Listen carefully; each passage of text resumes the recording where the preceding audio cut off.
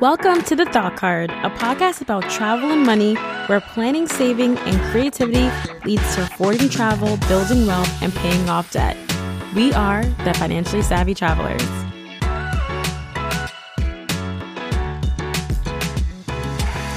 Hey, Financially Savvy Travelers, it's your host, Danielle Desir, and I am excited, as always, to come to you with another episode of the Thought Card podcast. Now, this show would not be a travel-focused show if I didn't podcast on the go from time to time. Now, this episode was actually recorded at Harlem Ale House in Harlem in New York City. So you're going to be hearing from Beatrice Reynoso, and we're going to be talking about what it was like for her to travel to Cuba for the first time after a breakup. Hey there, we're here live at the Harlem Ale House with Beatrice, and Beatrice has a really interesting story about how she went on vacation after a breakup. Hey Beatrice, welcome to the show. Hey Danielle, thanks for having me. Thank you so much for being on. So, can you tell us a little bit about why you decided to go on a trip after a breakup? I broke up with my partner of 6 years, and we had to live together for 4 months after the breakup. So I didn't really have any space to heal, and I figured I just need to get away as far as possible. And Cuba was legal to travel to at the time, and it was affordable. So I was like, why not? And I just booked a trip, and I went. So with Cuba, is it true that you need to carry cash? How is the cash versus credit card situation? It's definitely cash. I exchange my money over there. Some people say to take euros and then exchange them there, but the conversion rate after you take into account the fees to exchanging from USD to the CUC, it's about the same. So I just exchanged my dollars over there at the airport. And yeah, I never used a credit card. I never saw anyone use a credit card. So yeah, the CUC is equivalent to $1.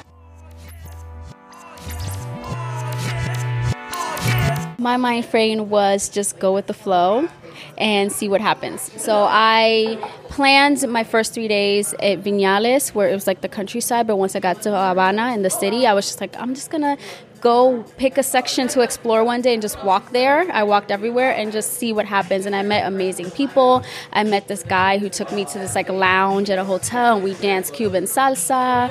And because I speak Spanish and I look Cuban until you hear me speak and my accent is Dominican, I didn't have much trouble fitting in. It was scary at first, but once I started exploring on my own, I felt really safe. It's actually one of the safest places to travel for women. Can you tell us a little bit about what are the resources that you use to help you plan your trip? Because I feel for a lot of people, they don't know where to start with planning a trip to Cuba. So what did you do to start your trip? Yeah. Well, I had a friend who had gone for a weekend, so I relied on her a lot to help me figure out where to find casas, what I needed to take with me, and then I just read blogs online. And I also had a coworker who had just gone, and he told me a lot about what to do in terms of how to really get along with the locals there and what kinds of things they would like so that I could bring things. So being Caribbean, I always travel with stuff to give away. I took an entire suitcase, and I had friends donate things, and I was able to give stuff away to children, to older people, the woman who was cleaning the house, and it was nice. Now, talk about affordability. How much did things cost? Was it unbelievable? Did you feel you really had you were wealthy out there? What was that like for you? I didn't really feel super wealthy out there because there was such a big boost in tourism. Things were pretty much about a similar cost to what they were in the U.S., but definitely, somewhat cheaper.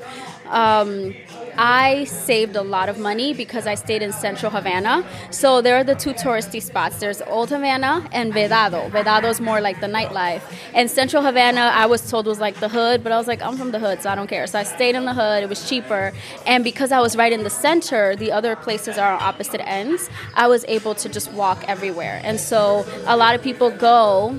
For example, my sister went and she stayed in Vedado, so she had to take cabs every day. She ran out of money. I was there for 9 days, and I still had $500 left. And so it's all about how you maximize your spending. I also took a lot of my own snacks with me because I heard that there are food shortages because everything is rationed. I took my own toilet paper. When I got there, I bought a whole case of water.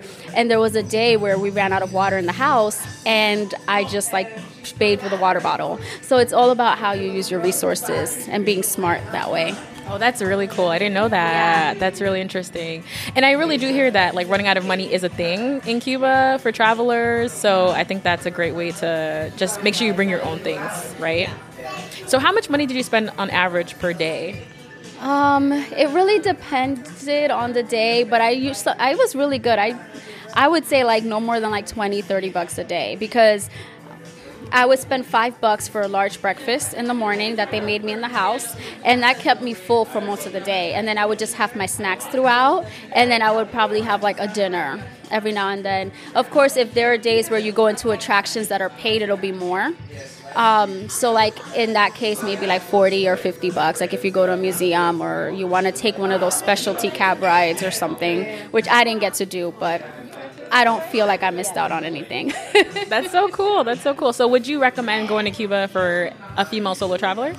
I would. Also, being a female solo traveler, I don't know if it's because I speak Spanish or whatever, but I felt people really took care of me. So I became really, I made sure I got to know the people in the area. So there was a hotel a few blocks down, and that's where I would go. And the guy who was there would help hail a cab for me, and I would barter down the price. So like I could get like a $3 cab ride to the other side of town if I needed to. So I would recommend it. Definitely barter.